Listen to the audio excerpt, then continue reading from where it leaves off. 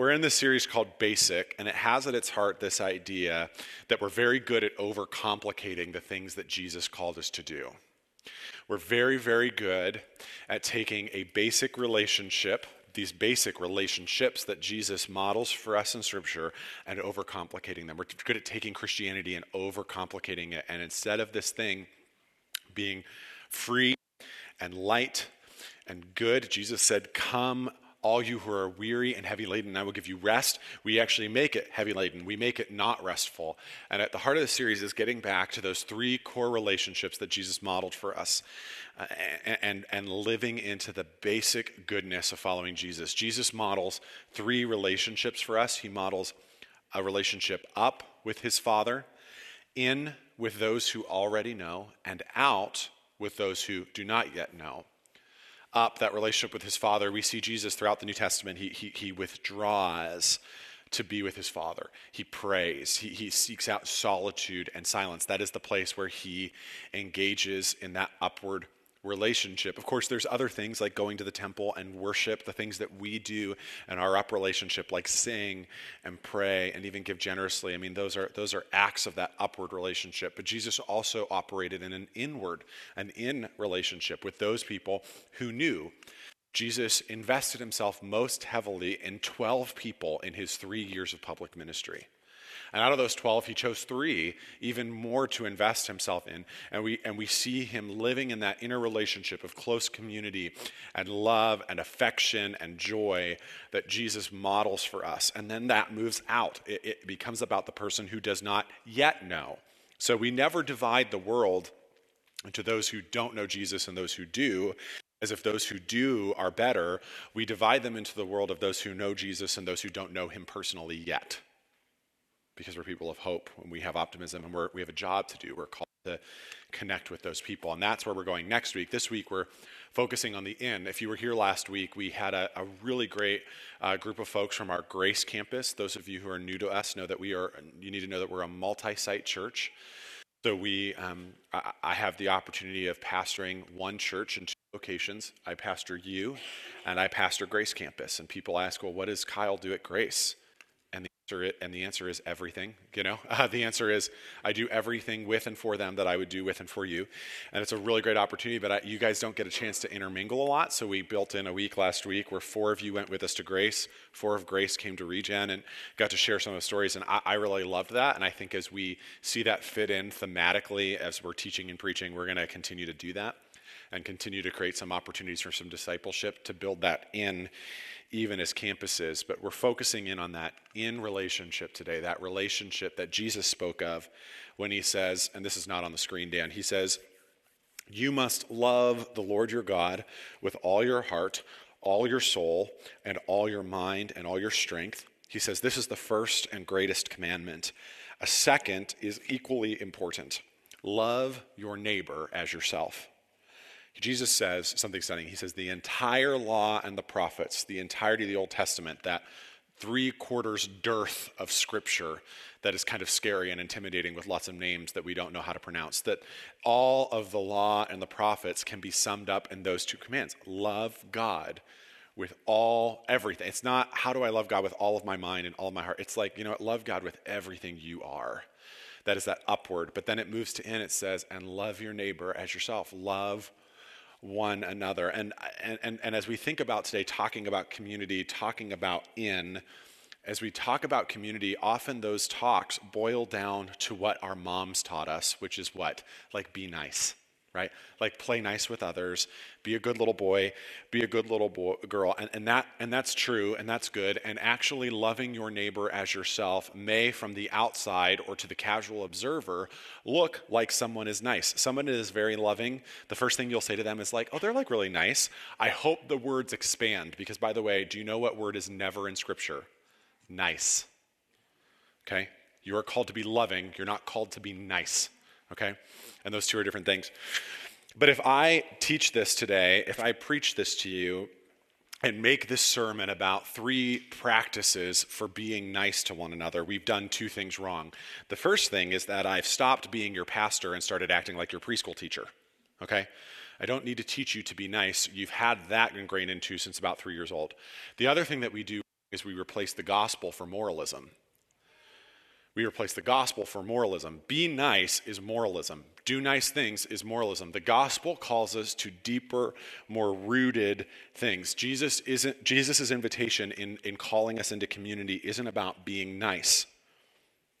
Instead, Jesus is inviting you into a deeper experience with himself in community. That's kind of the whole talk today. That Jesus is inviting you into a deeper experience with himself that is only found in community. Aaron brought this up to me a couple weeks ago, and so I wanted to show it to you, and I think I read it last week. This is Ephesians chapter 2. Paul writes, Ephesians chapter 2. Can you bring it up for me, Dan? Thank you. So now you, because I was mostly had my back turned and it was starting to get weird. So now you Gentiles are no longer strangers and foreigners. You are citizens along with all of God's holy people. You are members of God's family. Together we are his house. We are built on the foundation of the apostles and the prophets, and the cornerstone is Christ himself. We are carefully joined together in him, becoming a holy temple for the Lord. Through him, you Gentiles are also being made part of this dwelling where God lives by his Spirit. In the coming of Jesus, something new happens in the way God works in the world. And that new thing is that whereas before God exclusively worked through one ethnic people group, the Jewish people, that God chose out of all the nations on the earth, Israel, to express his glory and bring his kingdom through it. And you could experience that kingdom as a non-Jew, as a Gentile. You just had to be circumcised, and that's painful. And if you don't know what that is, go home and ask your mom. And a few other things, and that was not, and even though there was this missional bent to Israel, that they weren't often living into it. And then in the coming of Jesus, the doors of the kingdom are thrown open wide, so it doesn't matter if you're Jew or Gentile. It doesn't matter if you're slave or free.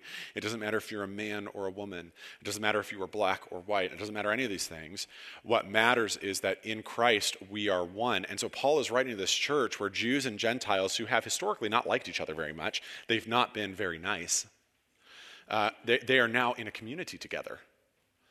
And it's uncomfortable. And Paul in Ephesians 2 is trying to help them understand that their identity, regardless of their ethnicity, regardless of their background, regardless of the animosity between them, that their identity is that they are now fellow citizens in the kingdom, that they are siblings in God's family, not cousins, siblings.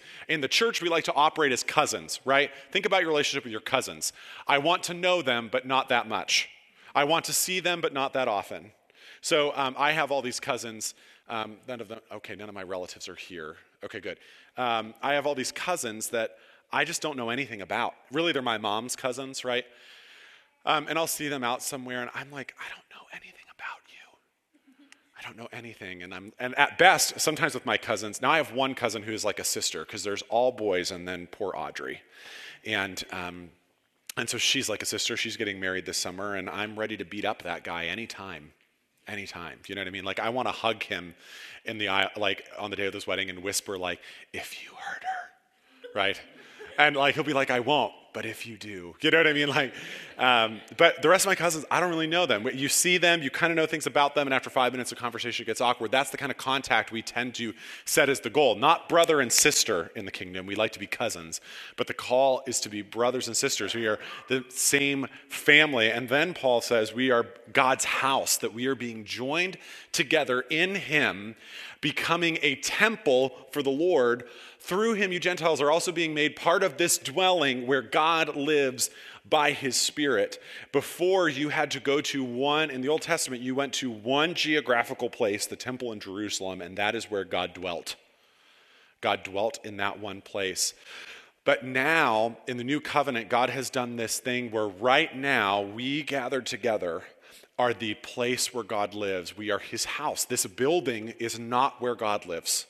We as a community are where God lives, and this is the temple. We, when we are gathered together, are the place where people encounter Jesus.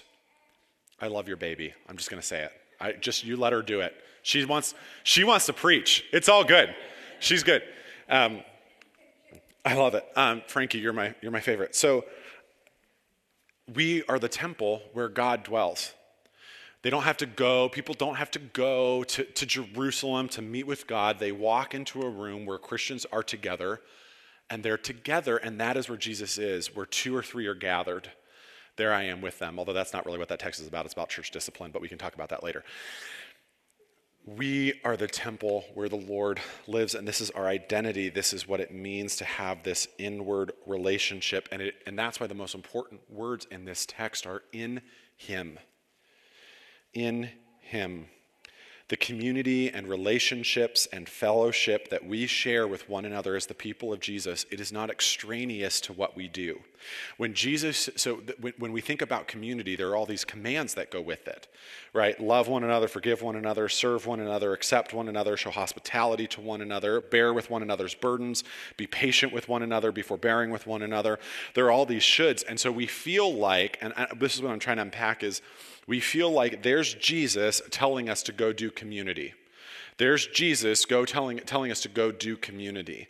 And all of these commands are these things that are extraneous to Jesus. But if we are being built into a community in Him, if in Him we are being built together into a faithful people, if in Him we are being built together into a family and fellow citizens and a temple, then it is not Jesus telling us to go do something outside of Himself.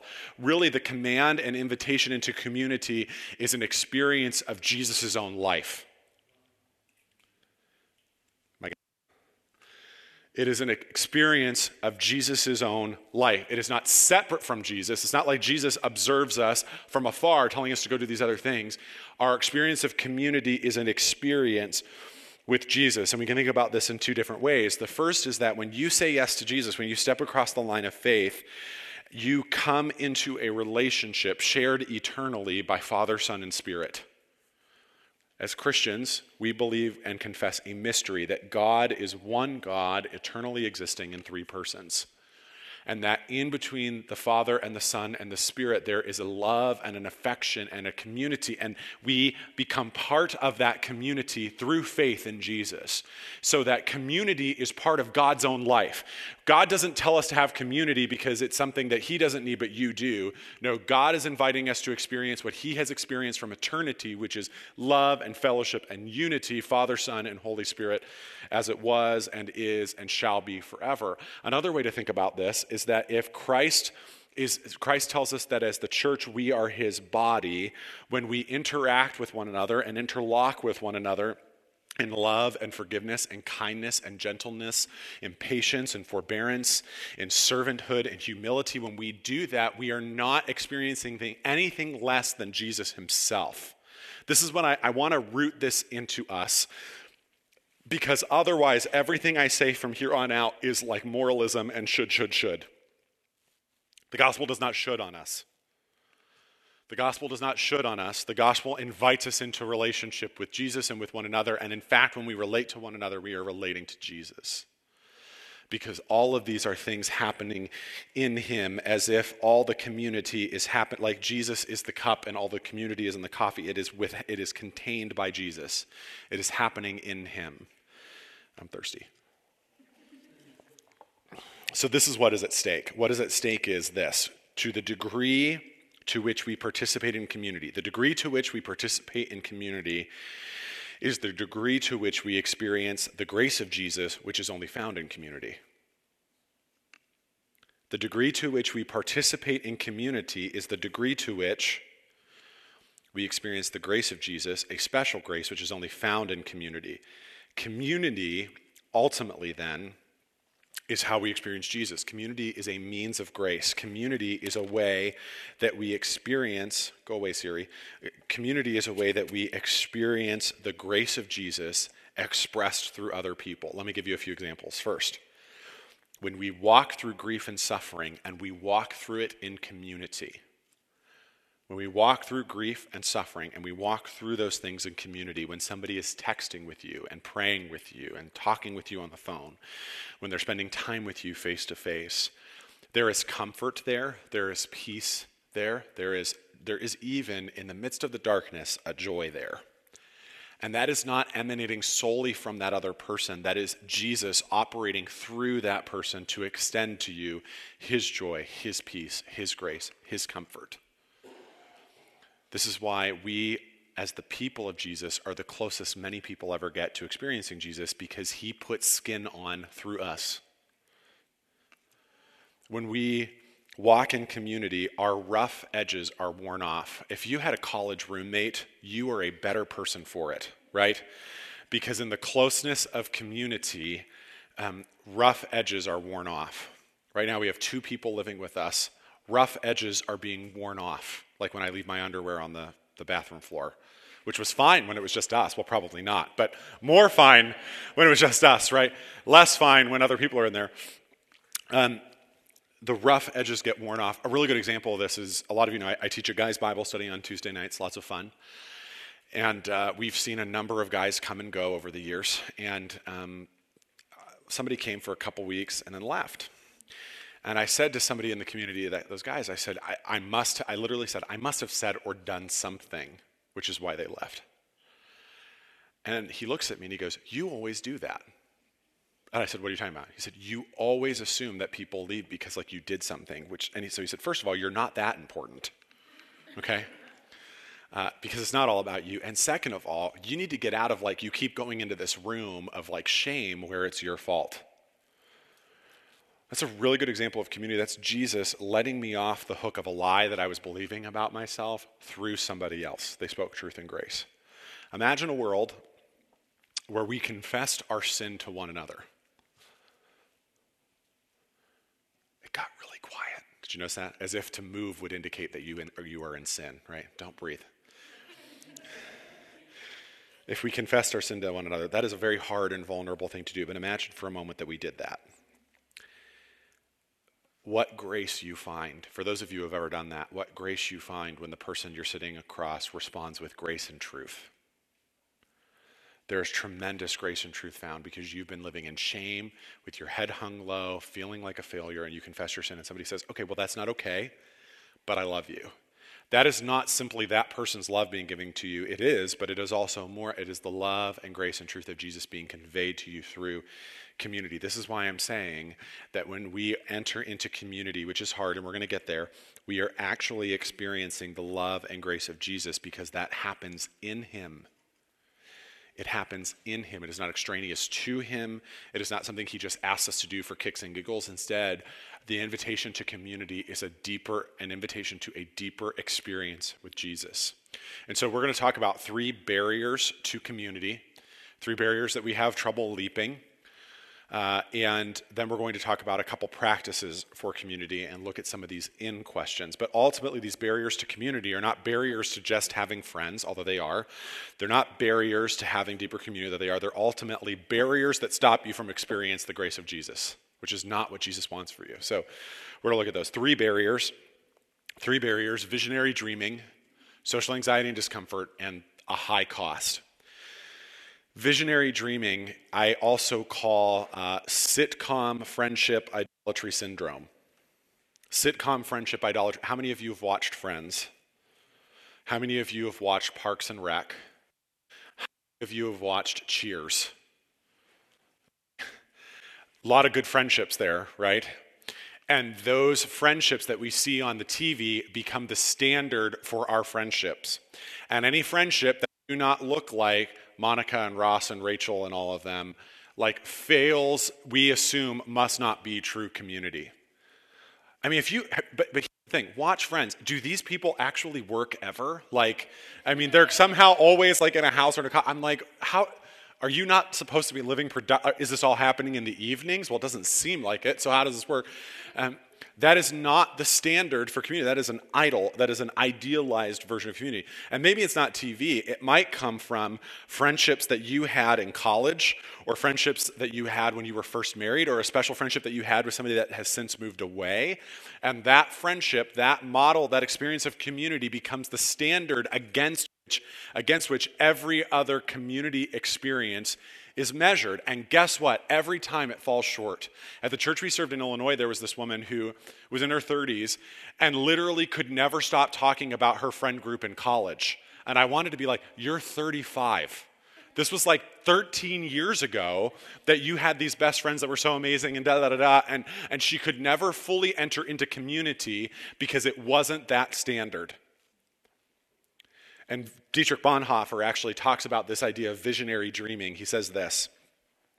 He says, God hates visionary dreaming. It makes the dreamer proud and pretentious. The man who fashions a visionary ideal of community demands that it be realized by God, by others, and by himself or herself.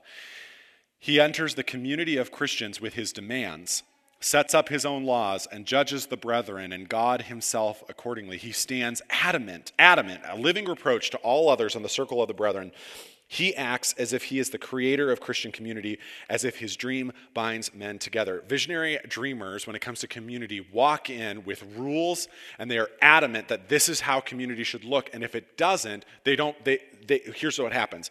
They either kill community because everybody is living under this weight of shame and anxiety that they're never going to live up to it, that they walk away, or that person walks away from community because they just give up. And here's what you miss out. Here's what you miss out on when you are visionary dreaming about community. You miss out on what God is inviting you to in that very moment. So I'm not going to participate in this community because it's not what I want to do, but what you're missing out on is the thing that God wants to form in you may only happen in this community right now, the one that you have right now. Not the one then, not the one you might have later. It is fully giving yourself over to community now, as awkward and weird and uncomfortable as it may be, so that we can experience the grace that Jesus has for us right now in this community. God hates a visionary dreamer, it says.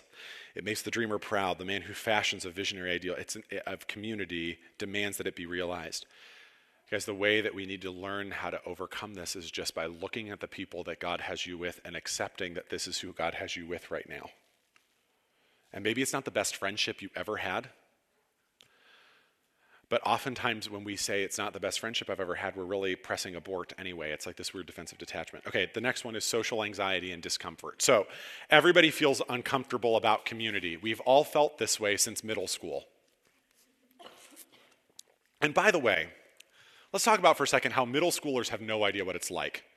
There is no more ugly duckling phase in middle school life. Have you seen these fifth graders look like supermodels? They've got perfect teeth. There's nothing on their skin. They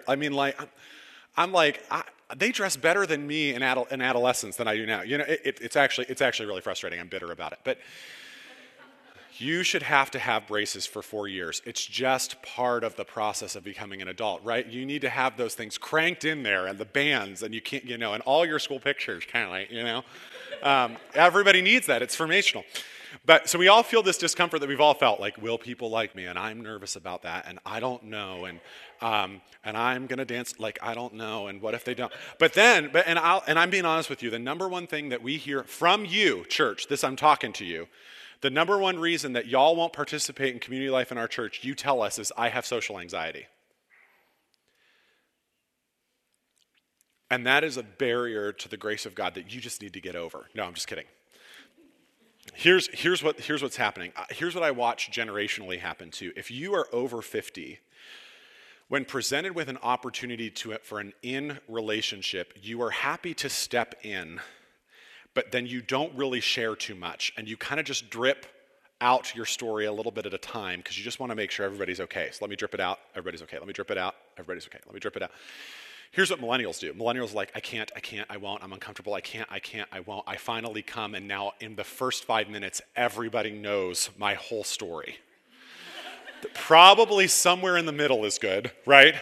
Not floodlighting and living authentically, but so we need to, and here's what I would be honest with you about. I was trying to write this today, and it's been a long week, and I don't know necessarily the word to give you for overcoming social anxiety, other than to keep a clear picture in your mind, not what could go badly if you come to Bible study and it feels weird, but what could go well. And to not let social anxiety or discomfort or introvertism, I am living with 3 introverts right now, and they seem to be doing okay, even though I think they're poisoning me slowly. And not letting those things, because then we kind of end up in this purgatory where we're watching on the other side of a glass people have what we want. And sometimes it takes reminding yourself who in the room you know and how much they love you, and how there is built into our community a willingness to love you that might just open the door for you to find friendship. And listen, I'm not telling you social anxiety is real. I'm not telling you that you're weak. I'm not telling you that you're dumb. What I am saying is that the degree to which you listen to that narrative in your head, that's going to really lessen your experience of what Jesus wants to do. And what if the only way to get over social anxiety, what if the only way to overcome that in your life is to actually step into community? And here's the other problem with like social discomfort and social anxiety. We spend so much time worrying about how we feel in community, we're forgetting the other people in the room. And sometimes there's tremendous freedom from social anxiety when we care more about loving others than we worry about how we're being perceived. If I can live in a place of, I'm going to love them very well and be present to them, something happens, we become self-forgetful. And on the other end of a 4-hour party, you're like, that was really good. Because I met some people, I was open, these kind of things. The last thing is the barrier to community is that the cost is just too high. Tim Keller has this really excellent quote who says, everyone says they want community and friendship, but mention accountability or commitment and they run the other way. Everybody wants friendship, everybody wants community as long as it doesn't require commitment or accountability. Community without accountability or commitment is speed dating through life. Community, if you want, without accountability, without commitment, without vulnerability, all you're doing is speed dating through life. Which is why, and this is how you know that you've done that, you've had a lot of friends but never many close ones. We are so hungry for, in a world of where everything happens through this, right? We are desperate for belonging. We are desperate for community. We are desperate for acceptance. We are desperate for somebody to know our stories. But it comes with the price tag of commitment, and it comes with the price tag of accountability. It comes with the price tag of, I'm going to keep showing up. It comes with the price tag of, I keep walking in because I believe there's something God's doing in these people. And it comes with the price tag of accountability. It comes with the price tag of somebody maybe actually calling you on something. It comes with the price tag of people expecting you to follow through on your word. And it comes with the price tag of, if you keep telling me you want to be friends, but you spend the whole time on your phone, you come late and you leave early. I always seem to be on the bottom of the priority list. I'm not going to believe that actually what you want with me is community and friendship. I'm going to believe that you want the Diet Pepsi version of whatever that is. We cannot have what we want in community without paying the price. We cannot get what we want out of community without paying the price. The shared memories and the inside jokes and the love and the care and the affection that we desire comes with a price tag that some of us just aren't willing to pay. And maybe you're not willing to pay it yet. Maybe you need to work out if these people are trustworthy. But at some point, everybody can tell when you're not paying the price, and they're just not going to engage. They're just not. It's not because they don't love you or they don't want to, but they can just tell. So here are a couple practices for community really quick. And I'll be honest with you, I'm hoping that the Holy Spirit intervenes in the next 5 minutes, because I feel very strongly, honestly, that we need to teach through this and learn through this together. I am also pretty foggy right now. So 1 big meeting, a funeral, 2 talks at a thing yesterday, and I've already preached once today. So Holy Spirit, help me out. Authenticity is a practice for community. Authenticity means what? It means openness. It means vulnerability. It means tenderness. It means people know things about me. Authenticity is probably actually the word that people use to describe Regen most, which is kind of curious to me because I don't know how we're doing it, but somehow we are. But it comes at a price of being known.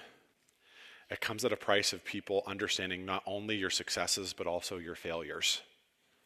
This week we had some folks in our home, and he got very honest with me about his past.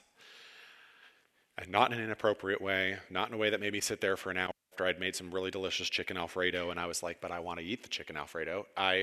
But it was appropriate, and I thought, this is the building block of community. There needs to be authenticity. There needs to be openness. And frankly, and this leads to the next thing, if you're going to practice authenticity and openness and vulnerability, there's got to be some place and space for that. And the place and space for that, honestly, is not usually this moment. We're kind of here to do some specific things in this hour together. that do not breed the depth of relationship, which is why there's women's Bible studies and men's Bible studies and art and family things. There's one-on-ones, because ultimately there's authenticity needs also to be expressed with hospitality. Now, what is hospitality? Hospitality is, yes, inviting people into your home. There's hospitality, but Henry Nouwen defines hospitality as the creation of free space where the stranger can enter and become a friend instead of an enemy. It's the creation of free space where the stranger can enter and become a friend instead of an enemy. Hospitality means that you need to free up space in your life and time in your life for relationship to happen. It means you have to free up space in your life and time in your life for something to happen. And depending on who you are, either one or both of those things is terrifying. And so you have to open up space. There has to be spots in your calendar. There has to be a place in your home. There has to be time in your schedule where people can come in and be authentic, that they can experience. And not even in your home. Maybe you don't like having people in your home. That's okay. Like, you go out to dinner, you go out to coffee, that there is space in your life for connection to happen. And by the way, hospitality does not mean entertaining. If I could tell you one of the things that we have done wrong or not well, is that it's that we have picked up our house too much before people come over. And it leads the impression that if your house isn't spotless, you can't have people over. The only reason it's spotless is because we worked our fannies off for 4 hours before you came. Do you know what I'm saying? And that the bedroom door is closed, my friends. And before Sarah moved in with us and in that bedroom, that usually when people are coming, let's throw everything into this downstairs bedroom and just close the door and maybe nobody will notice. Or if they were coming over, we need to put the coats, let's put it on the other side of the bed and then nobody will notice, right? But hospitality is not entertaining. It is engaging in relationship. And so if you want to practice hospitality, here's a few things. Make a simple meal. Answer yes when somebody says, can I bring something? Like, build that in. I would say about one of our priorities in our marriage is about once a week there's somebody in our home, because that's a priority to us. Hospitality, and that means, again, for you, like, and maybe the other word for this for you might be pursuit. Because I hear some folks in our community say, I don't feel pursued, and that's okay. But people usually pick up what they put down. And especially for millennials in the room, we're kind of used to being pursued as a matter of course because we went to college or we went to camp or we went to school and that kind of happened for us. You have to pursue in order to be pursued. And here's the rule in our community. I'll be super honest with you. Like, as a staff, we pick up what you put down. So if kind of what you're putting down is we're just here every Sunday and that's about all we want, we're going to give you space to have that, because Steph and I were on staff at a church that after you came twice, the pastor was in your house like telling you the 5 things that you needed to do. I'm trying to give you room. But I think sometimes room is perceived as non-pursuit. I'd rather give you the sense that you're not being pursued to give you a little space than to be in your face shaming you after 3 weeks. Does that make sense? But hopefully there's an invitation in the community to like keep stepping in and in and in. And then the last piece is accountability. If authenticity relates to invitation, then accountability relates to challenge. If authenticity relates to invitation, Jesus invites a lot, then accountability relates to challenge. Accountability sometimes means that if I don't see you here for a while, I'm going to ask where you've been. Not because I'm judging you. Believe me, I have many other things to do with my life. It's because I love you. But also because if you're one of ours, then I'm going to ask what's going on in your life. Accountability means the freedom to be asked hard questions. Accountability means that we're going to care for one another in our faults, and we're going to seek freedom for one another. We've had a lot of conversation in my guys' Bible study in a lot of areas of sin and how we can keep moving forward. It's really rich. So let me ask you some questions, and we'll take communion. Is there anyone whom I fear, dislike, resent, or disregard? Is there space in my life for relationships that are Christ-centered? Do I grumble and complain about anything? When was the last time I was asked a hard question and answered honestly? Am I jealous, critical, irritable, or touchy? I love that question. Do I take on the discipline of confrontation? The one I didn't get on the screen was, when people walk away from me, do they feel loved? Another question could be, do I brighten a room by entering or leaving? My mentor says that everybody brightens a room, some by entering and some by leaving. Okay?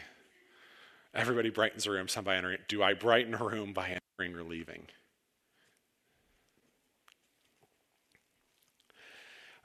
So if you get to the end of the New Testament, there's these little letters written by John, who is known as the disciple Jesus loved. He was Jesus' best friend. He was his absolute best friend. And in fact, there's this text in one of the Gospels where it says at the Last Supper, John was reclining on the breast of Jesus. Okay, every man in the room is like, no thank you. But we are in an unusual cultural moment where males do not express physical affection, but through most of history that was the norm. So John is writing this letter about love and relationships. It's an incredibly hard book to preach through because after about 5 seconds, it sounds like you've been listening to a CD on repeat. Because it kind of is like, if you love God, then you will love people. And if you don't love people, then you don't love God. If you don't love God, you won't love people. But if you love God, you'll love people. Love. It's like watching somebody play like tennis, right? Like the themes just kind of go back and forth.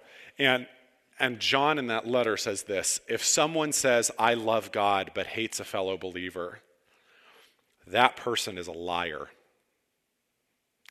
For if we don't love people we can see, how can we love God whom we cannot see? Community is the boot camp. It's the gym. It's the training ground. It's the laboratory where we learn how to love. And we do it imperfectly, and we fail. We leave people disappointed. We botch things. We don't respond the way we should have. We don't get there quickly enough. People assume that we knew something that we didn't know. I mean, there's a tremendous amount of risk and mess. But Aaron pointed out to me this week that if community is happening in him, the good news is like there's kind of a container holding us together. And even when we fail and connections aren't made and we push too hard or not hard enough, when we don't ask a question we should have had, when we don't show up for something we should have shown up, grace abounds. Grace abounds because we're held together. And yet the call is, if someone says, I love God, but hates a fellow believer, that person is a liar. For if we don't love people we can see, how can we love God whom we cannot see? And so John in his letter was right, dear children, let us love one another, for he first loved us. Let's pray. God, I look at this room and I see all of my friends just longing for community and connection. And I just pray that we would be a community that embodies like authenticity and hospitality and accountability. That somehow you would bind together all three of those. God, help us, show us your grace, give us some slow pitches that we can hit out of the park, but ultimately help us to experience you along the way, so it's not just another list of things we should do, but something you invite us into together. In Jesus' name, amen. James 3 says, real wisdom, God's wisdom, begins with a holy life and is characterized by getting along with others. It is gentle and reasonable, overflowing with mercy and blessings, not hot one day and cold the next, certainly not two-faced. You can develop a healthy, robust community that lives right with God and enjoy its